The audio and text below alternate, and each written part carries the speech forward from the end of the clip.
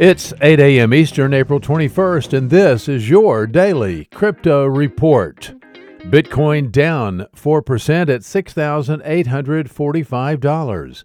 Ethereum down 5% at $171. XRP is down 3% this morning at 18 cents. These are your leaders by market cap.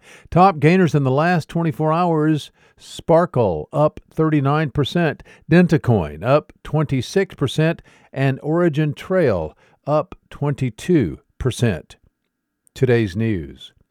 The United States-based Blockchain Association has filed an amicus curiae brief in support of Canadian messenger Kik amid the firm's legal battle with the Securities and Exchange Commission. The association asked the court to deny the SEC's motion for summary judgment and to decide the case narrowly.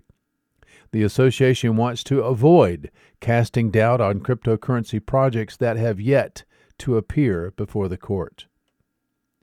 A survey published by the firm Visual Objects has found that food and clothing purchases are the most common uses for cryptocurrencies.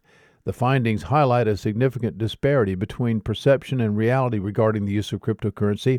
Many who responded to the survey thought the top use cases for crypto was trading and illicit activities. The survey gathered data from 983 respondents in the United States who are, quote, familiar with digital currency, unquote. Well, ConSenSys is based in Brooklyn, New York, and the firm is laying off, quote, just over 90 people, unquote.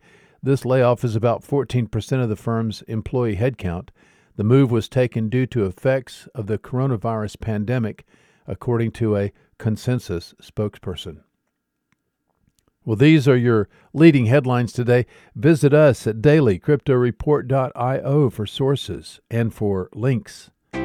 Find us on social media, add us to your Alexa flash briefing, and listen to us everywhere you podcast under Daily Crypto Report.